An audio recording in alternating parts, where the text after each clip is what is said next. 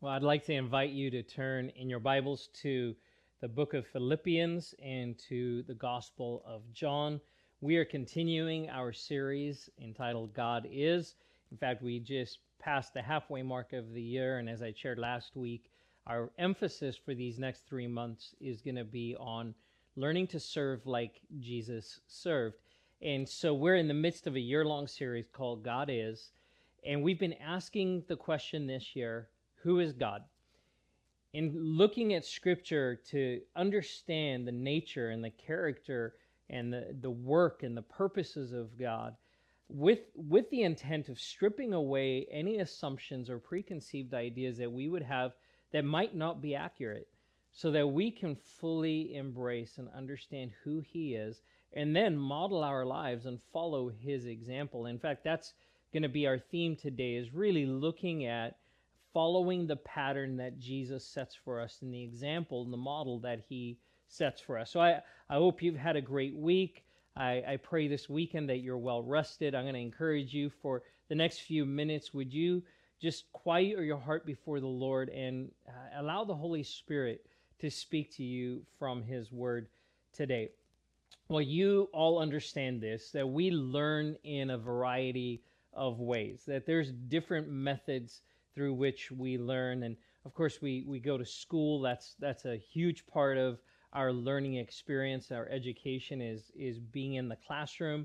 We learn through reading books, through watching TV, media, or watching videos online, or sitting through tutorials. One of the ways that we learn is just through trial and error, trying things and see if it works, and if it doesn't, then figuring out something else. And of course, we learn through our experience, through the things that we walk through in our lives. Well, one of the best ways that we learn is this. It's to have someone show us, to have someone show us, to have them model us, to not just for them to just tell us, but to actually observe them doing something, watching them, and then us jumping in and doing it ourselves, and having that teacher, that instructor, that master watch over our shoulders and give us instruction as we go and give us direction. And the goal here is that we would emulate someone's behavior, that we would watch what they do and then copy that behavior.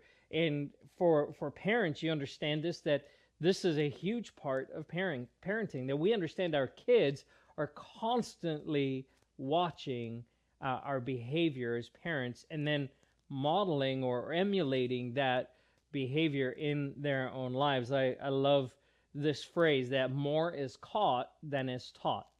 More is caught than is taught. That the eyes of children are constantly on their parents, and they're learning by watching what we do and then follow that example. And more than a few parents have been surprised when they see their kids, and I'm in the same boat. I've had this experience watching my own kids start copying my behavior, which when I would do things, well, it doesn't seem like a big deal, but to watch my kids do it and realize, oh my goodness, my kids, their eyes are on me, their eyes are watching, and not only to see what I do, but to then follow that example. And so from childhood, we realize that this is a key part of our learning experience. It's not as common now, but for a long time, especially at the earlier part of the last century, apprenticeship was a huge part of learning a trade. That you didn't just go to college or university, but that you would then study under someone and learn from them. A few fields are still like that. A lot of fields or vocations that are more hands-on, and welding or plumbing, but also for doctors, that doctors will do a residency, which is an apprenticeship of sorts. But the earlier part of last century, pretty much anyone in the working field went through some kind of apprenticeship where they sat under the tutelage of a master, someone who they watched and observed in the workplace, and then would start emulating and copying that trade until they got to a place where they were proficient, and then they themselves would bring someone under their wing and teach them as well.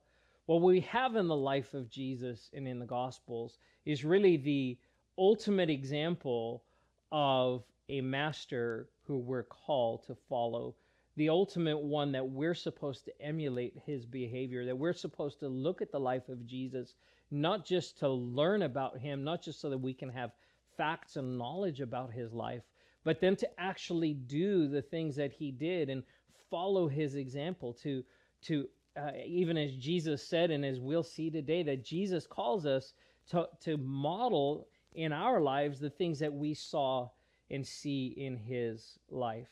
And so we have to keep exploring and keep asking this question: who is God? Who is Jesus? How did he live his life? Why did he do the things that he do? And we have to look beyond our assumptions and understand why Jesus did the things that he did. And the great thing is with Jesus is that very often he just made it plain. He tells us plainly, he tells the disciples, he tells the crowds plainly, this is what I'm calling you to do. And so our job is then to say, okay, then how do I live that out? And so I want to look at this from two viewpoints in Scripture today. The first is going to be in Philippians chapter 2, and it's the perspective of Paul looking back at the life of Jesus. And then we're actually going to go to John 13 and hear the words of Jesus himself about what he's calling the disciples, and by extension, what he's calling us to do. So we're going to start in Philippians chapter 2, starting in verse 3. I want to read these words that Paul writes. He says this: "Do nothing out of selfish ambition or vain conceit. Rather, in humility, value others above yourselves, not looking to your own interests, but each of you to the interests of others. In your relationships with one another, have the same mindset as Christ Jesus, who, being in the very nature God, did not consider equality with God something to be used to his own advantage. Rather, he made himself nothing by taking the very nature of a servant, being made in human likeness. And being found in appearance as a man, he humbled himself, becoming obedient to death, even death on a cross." Paul's encouragement here is clear. His admonition is clear. In your relationships with one another, have the same mindset as Christ. When it comes to how we interact with each other, our ultimate example, our ultimate model, our ultimate teacher here is the person of Jesus Christ. Paul says that we shouldn't do anything out of selfish ambition or vain conceit, that we should engage with each other in a way of humility, that we should value others above ourselves. Now, I don't know if you've noticed in the world lately, but it doesn't seem like there's a lot of people valuing and putting others above themselves. It seems like the world is very fixated on what's best for myself, what's best for me. It's about my world, my rights, my needs, my wants, and that really everyone else is around to serve that, which couldn't be more opposite to what Paul is saying here, that we need to serve, that we need to put each other's value, each other's interests and needs above ourselves. And then Paul goes on to say, and so here's the model we follow. We follow the example of Jesus. We need to have the same mindset as Jesus. Who did what? What did he do? Well, he humbled himself, that he stepped out of heaven and into creation, that he left everything that made him what he was as one of the, as a deity, as a part of the Trinity, that Jesus was present at creation. He was there. He was a part of the forming of Adam out of the dust of the earth. He was part of speaking creation into being. And now the Creator steps out of eternity into his own creation. He humbles himself. Paul says that Jesus didn't consider equality with God something to be used to his own advantage. This is an amazing statement, because Jesus is God, yet he steps out of that and into humanity, into this world, not for his own advantage. That Jesus didn't come to earth for his own advantage. He didn't gain anything for himself. He came to serve. He came to reach us. He came to reach those who were far from him, those who were broken, those who were stuck in their own sin. But there was nothing that was added to his glory. There was no personal advantage for Jesus. In fact, there was great cost. And Paul goes on to say this. He says that Jesus made himself nothing. He made himself nothing. It was a choice. He made the choice to become nothing. And he took on human likeness, the nature of a servant. Here's God becoming a servant. He empties himself and takes on human likeness. And it says that being found in appearance as a man, he humbled himself by becoming obedient to death. That Jesus was born into this world ultimately so that he could die, so that he could pay the ultimate sacrifice, the death, the perfect sacrifice for our sins, so that we could be forgiven. And Paul says that not only was he obedient to death, but obedient to death on a cross, that he died the most violent, humiliating, shame-filled death you could die in that time for us. This is the humility of Jesus. So let's turn our attention to what Jesus says in John 13. Here's a little context before we read this. We find this account in John 13. It's the upper room. It's during the Passover. It's right before Jesus is about to be betrayed by Judas. It's right before Jesus is getting ready to go to the cross. The cross is imminent. Jesus knows what's coming in the next few days. And so he's sharing this meal with his friends, with his disciples in the upper room. And here's what it says, starting in verse 3 of John 13. Jesus knew that the Father had put all things under his power, and that he had come from God and was returning to God. So he got up from the meal, took off his outer clothing, and wrapped a towel around his waist. And after that he poured water into a basin and began to wash the disciples' feet, drying them with the towel that was wrapped around him. And he came to Simon Peter, who said to him, "Lord, are you going to wash my feet?" And Jesus replied, "You do not realize now what I am doing, but later you will understand." "No," said Peter, "you shall never wash my feet." And Jesus answered, "Unless I wash you, you have no part with me." "Then, Lord," Simon Peter replied, "not just my feet, but my hands and my head as well." Jesus answered, "Those who have had a bath need only to wash their feet. Their whole body is clean. And you are clean, though not every one of you." For he knew who was going to betray him, and that was why he said, "Not everyone was clean." When he had finished washing their feet, he put on his clothes and returned to his place. "Do you understand what I have done for you?" he asked them.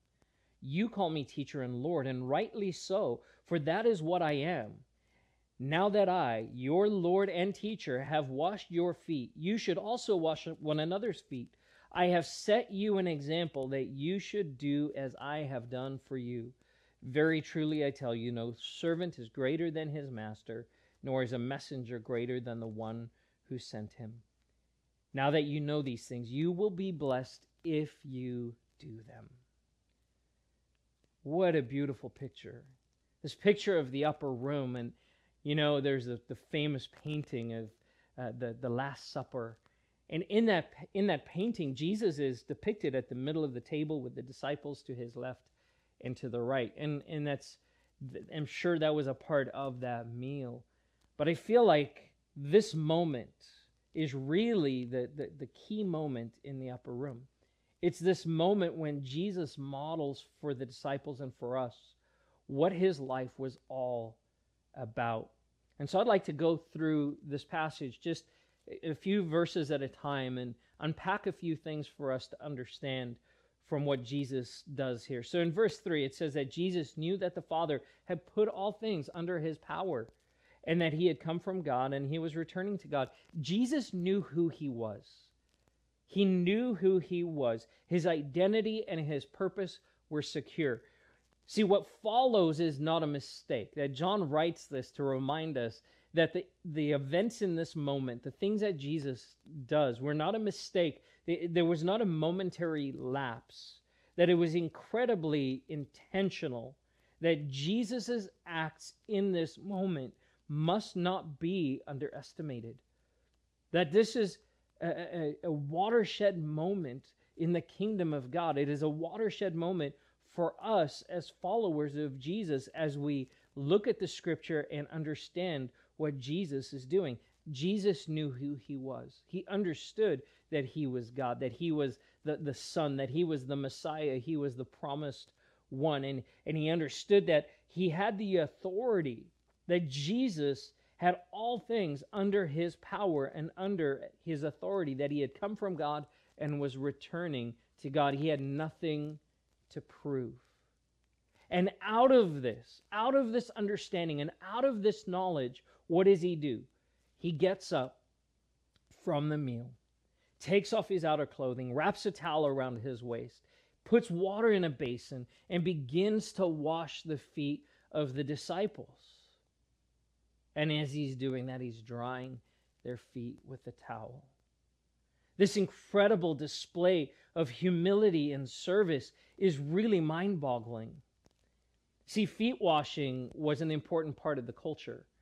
People walked everywhere they went, and they wore sandals. And so it was customary when you would come into someone's house that your feet would get washed before you would come into the house. So you didn't track the dirt from the dirt roads and from your journey into a clean home. It was a sign of hospitality. A good host would be hospitable, and when you were welcomed into the home, that someone would wash your feet. But here's the thing. The owner of the home would never be the one to wash your feet. There was always a servant. There was always someone who was subservient who would do the feet washing. It was a menial task. It was not an honorable task. It meant that you were the lesser person. You were the one with lower position. And so you would come in and a servant or someone with a lower position in the home would wash your feet. The master would never wash the feet of the student. The rabbi would never wash the feet of his disciples. And so what Jesus does here is turns things upside down. He turns the culture. He challenges the culture of the day. Can you imagine the surprise of the disciples as he gets up and he starts moving around the room, takes off his outer clothes, wraps around the towel around his waist, gets that bowl filled with water, and they must just be talking, whispering amongst themselves, what is he doing? And then when he would come to the first disciple and get on his knees and take their feet and start washing their feet. The shock, the surprise, Jesus, what are you doing? And so one by one, he starts washing their feet. So he comes to Simon Peter. And Simon says to him and asks him this question, Lord, are you going to wash my feet? And Peter answers the question in the question, that his tone communicates. He says, Lord, there's no way.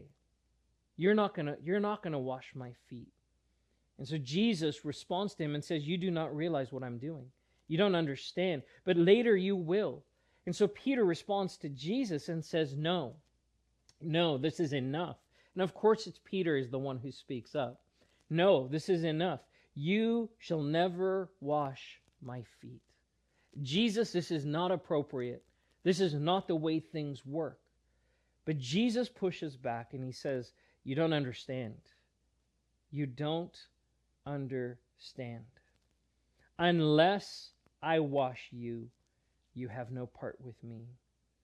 So then Peter says, well then, Lord, not just my feet, but my hands, my head as well.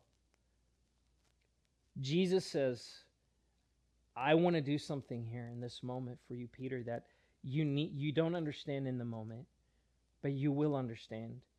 And it's super important that you get this. See, Peter, unless I wash you, you have no part of me. But Jesus is saying you can't miss this. This isn't just symbolic. Jesus is our Savior. He is the one who cleanses us. He is the one who washes us clean. And He washes us from head to toe. When we put our faith in Jesus, when we put our faith and our trust in Him, when we ask Him to forgive us, He does. He washes us from head to toe. But there's a humility that's involved in that.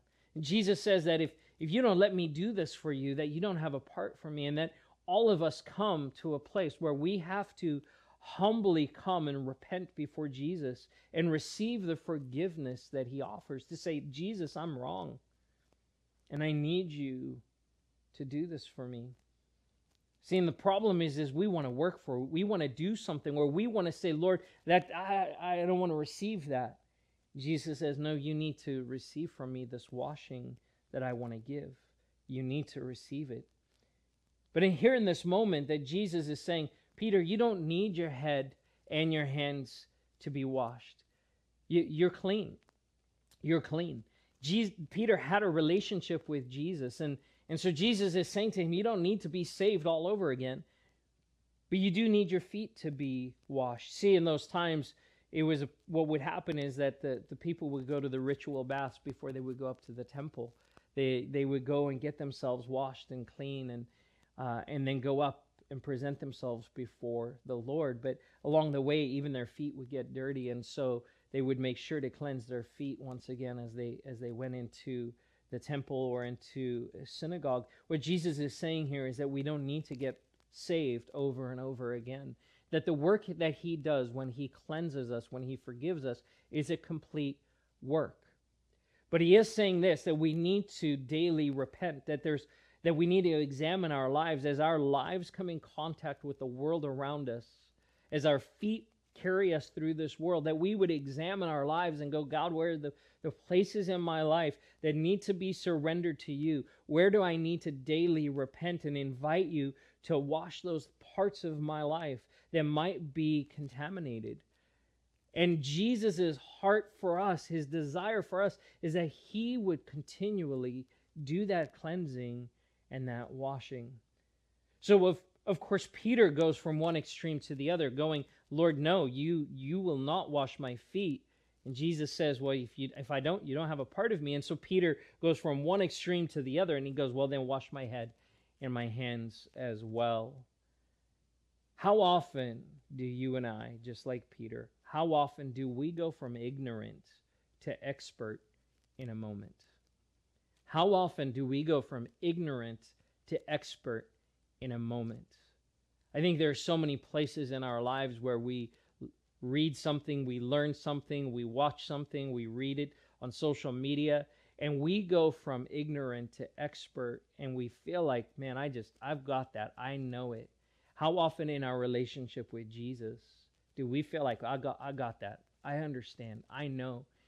And I think the question that Jesus would ask us today is, do you understand what I'm doing? Do you understand how I'm working in your life? Really, the honest answer would be, God, I don't have a clue, but I want to learn. And that daily we would humble ourselves and say, Jesus, would you teach me? I want to learn from you. Just like Peter, we go from ignorant to expert in a moment, and Jesus has to say, no, you need to slow down. You don't have it. You don't got it. You need to wait. You need to wait on me. Learn from me. Watch my life. See, hearing a few Bible stories isn't enough. Learning some songs isn't enough.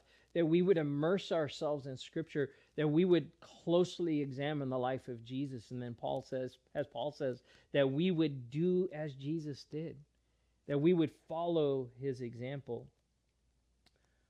So in verse 12 says this, when Jesus had finished washing their feet, he put on his clothes and returned to his place. He didn't lower himself into this place of servitude and stay there. He both had the authority, but yet he humbled himself. And again, Jesus says, do you understand what I have done for you? And the answer is probably no. They didn't fully understand what was going on, but he wants them to get it. He says to them, you call me teacher and Lord, and rightly so, for that is what I am. So again, Jesus affirms his position and his authority. That this isn't a mistake. He's saying to them, you know who I am. They're far enough into the journey now. They know who Jesus is. And he says, because of who I am, that you know who I am, I need you to get this. I need you to understand the model that I am presenting, the thing that I am saying that you need to latch onto. He needs them, and he needs us to really get this. He goes on to say in verse 14, because of who I am, now that I, your Lord and teacher, have washed your feet, you also should wash one another's feet. I've set you an example. He just says it. I've set you an example that you should do as I have done for you. Very truly, I tell you, no servant is greater than his master, nor is a messenger greater than the one who sent him. Now that you know these things, you will be blessed if you do them. This is the model we're supposed to follow. And anything that applies to the life of the master applies to the life of the student.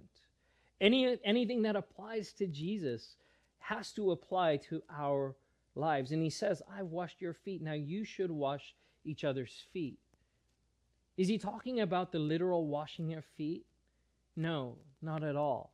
Now, he is telling them you need to humble yourself. And if part of that is that they would wash feet, great. But that's not the point. The point is Jesus saying, listen, I'm God. I'm the Messiah. Yet I've humbled myself and I've washed your feet. I've put your needs above my own. And you need to do the same in your relationships with each other. Remember, Paul said in Philippians 2, in your relationships with one another, have the same mindset as Jesus Christ. Do nothing out of selfish ambition or vain conceit.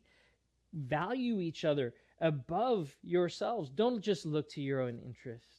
Look to the interests of one another. So feet washing is this cultural thing that we no longer do. We don't wash it. In fact, most of us would be like, it's just weird. I don't want to wash someone's feet. I've been a part of church services, and God bless you if you love to wash people's feet. And I understand the symbolism. But I tell you what, I would rather follow the example of Jesus and practice this in my daily life than just do something symbolic. And that's really the heart here. Jesus is saying this isn't about doing something symbolic. It's about modeling our lives after him, patterning our lives in such a way that we would do the things that Jesus did, that he didn't consider himself too important to do this. He didn't consider himself to be too lofty. Remember, this is God. This is God in flesh saying, I'm willing to humble myself. And then he says, now you do the same thing. Follow my example. And he turns everything upside down. See, the kingdom of God is always going to be opposed. It's always going to push against the things of this world, the cultures and the systems and the norms of this world. If the world says, hey, this is the way that it's supposed to be, it's probably backwards to what Jesus calls us to do and to be.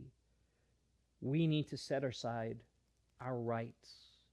We need to set aside our pride. We need to set aside our position. We need to set aside our entitlement. And we need to learn to serve like Jesus. We need to serve the way that Jesus served, that he didn't consider himself to be too important. That doesn't mean that we don't enjoy or embrace the rights that we have, that we don't walk with a sense of pride of what God has done in our lives, that we don't function in the positions that God has placed us in, the authority that he has given us. And that, yeah, we are entitled to things as children of the Most High God. But we don't use those over people, as we talked about last week when Jesus reminds the disciples that you don't use your authority to lord it over people, but you humble yourself and you serve. Jesus came to serve and to give his life. So what about us? What does this look like? And I just want to finish today with this question. What does this posture of humility and service look like in your home? What does this posture of humility and service look like in your marriage, in your friendships, in your workplace, in your community?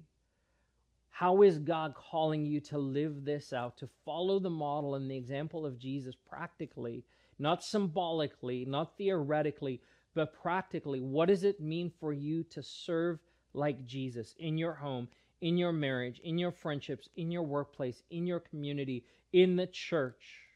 What does it look like? I feel like all of us have room where we need to step back and really get on our face before the Lord. Ask Him to search our hearts, to expose those places where we've allowed the pride and the sinfulness of our lives to convince us that we're better, that we got it. Like we're Peter. We go from ignorant to expert. I got this figured out. How does that look like in our lives? How does that look like in our relationships? Is this being displayed in the way that we serve? And so with that, I want to turn to communion. We're going to close with communion today because it's the reminder of Jesus's ultimate act of service and humility. And I've used that word ultimate a few times today, but I've used it intentionally because the ultimate is the pinnacle, it's the peak, it's the very top. There's no better example of how to do this than the life of Jesus. And the ultimate part of that in Jesus' life was the fact that He went to the cross for you and for me, that He allowed His body to be broken and to be beaten, to be hung on that cross, to shed His own blood. And so I invite you to prepare those elements as we get ready to receive communion together. And Paul says of Jesus that being found in appearance as a man, He humbled Himself, becoming obedient to death. He became obedient to death, and even death on a cross. And as I mentioned, it was the most shame-filled, humiliating, and excruciating way that a person could die. It was designed to hurt. It was designed to humiliate.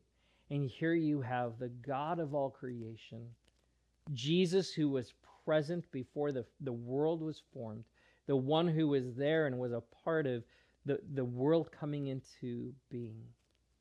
The same Creator, the same God who took on flesh and now allows Himself to be beaten and hung on a cross, to die a sinner's death on the cross for you and for me. See, this is how much He loves us, that He would give His body, that He would give His blood, that He gives us this example to say, I've done this for you, to cleanse you. And I would invite you, if you've not surrendered your life to Jesus, maybe you're listening to this today or watching this service today, and you've never said yes to Jesus. Maybe you've never heard this message, this good news before, and something's stirring in you. I want to give you an opportunity right now. If you are feeling stirred, if you're hearing this message and you're saying, I want that. Barry, I want that for my life. I want to receive what Jesus, I want to be washed from my head to my feet. I want to be cleansed. Then I've got good news for you. You can receive that today. In fact, if that's you, I just invite you to pray this prayer with me right now. Dear Jesus, I invite you into my life. I ask that you would become my Lord and my Savior and my King. I repent of my sin and I turn to follow you. I ask for your forgiveness and I commit to follow you and serve you the rest of my days in Jesus' name. Amen. Amen. If you prayed that prayer, the Bible tells us that heaven is celebrating and we're celebrating with you. I would ask that you would let us know if you prayed that prayer today and if you committed and surrendered your life to Jesus today, would you click the link? There's a link that's going to pop up in the chat section, or if you're watching on another platform, would you let us know in the chat or the comments section, or send us an email at prayer@thriveglendora.org. And we would love to just follow up with you and give you some tools that you can use as you start this journey with Jesus. And so Jesus gives His body and He gives His blood. He sheds His blood for us in this ultimate act of surrender. So let's pray. Jesus, we thank you today for your body that was broken for us. May you set us for an example, Lord. You set for us an example in how to serve one another. Lord, that there's no price too great to pay, no lengths, Lord, that are too far to go for us, Lord, to love the way that you loved us. And so we receive this body, this bread, the symbol of your body today, with thankful and grateful hearts for what you have done for us. In Jesus' name, let's receive the bread together.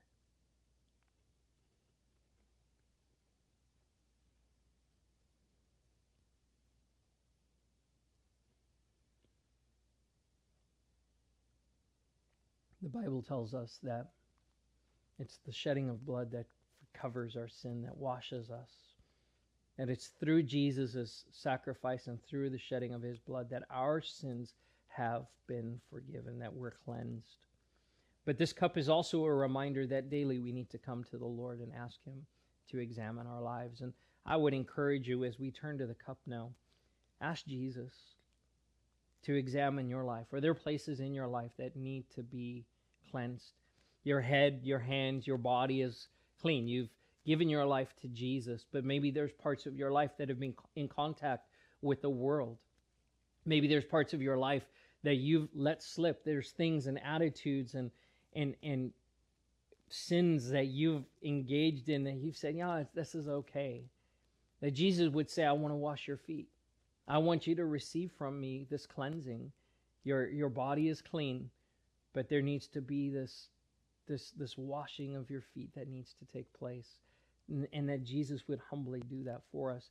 The cup is a reminder of that for us today.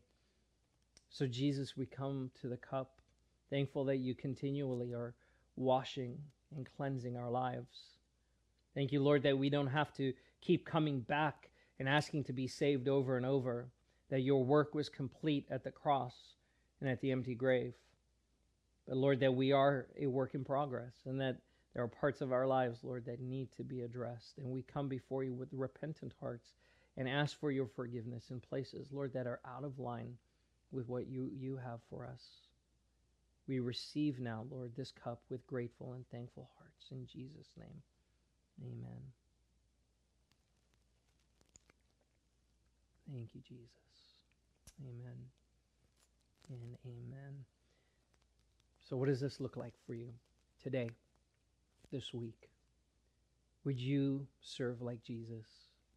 Would you go now and would you bless the people around you? Would you find ways, ask Jesus to show you ways that you can be a blessing in your home, in your marriage, to your kids, to your neighbors, to your coworkers, to people that maybe you can't engage with in person right now because of restrictions, but maybe an encouraging text, something that you can do to reach out and be a blessing to those around you.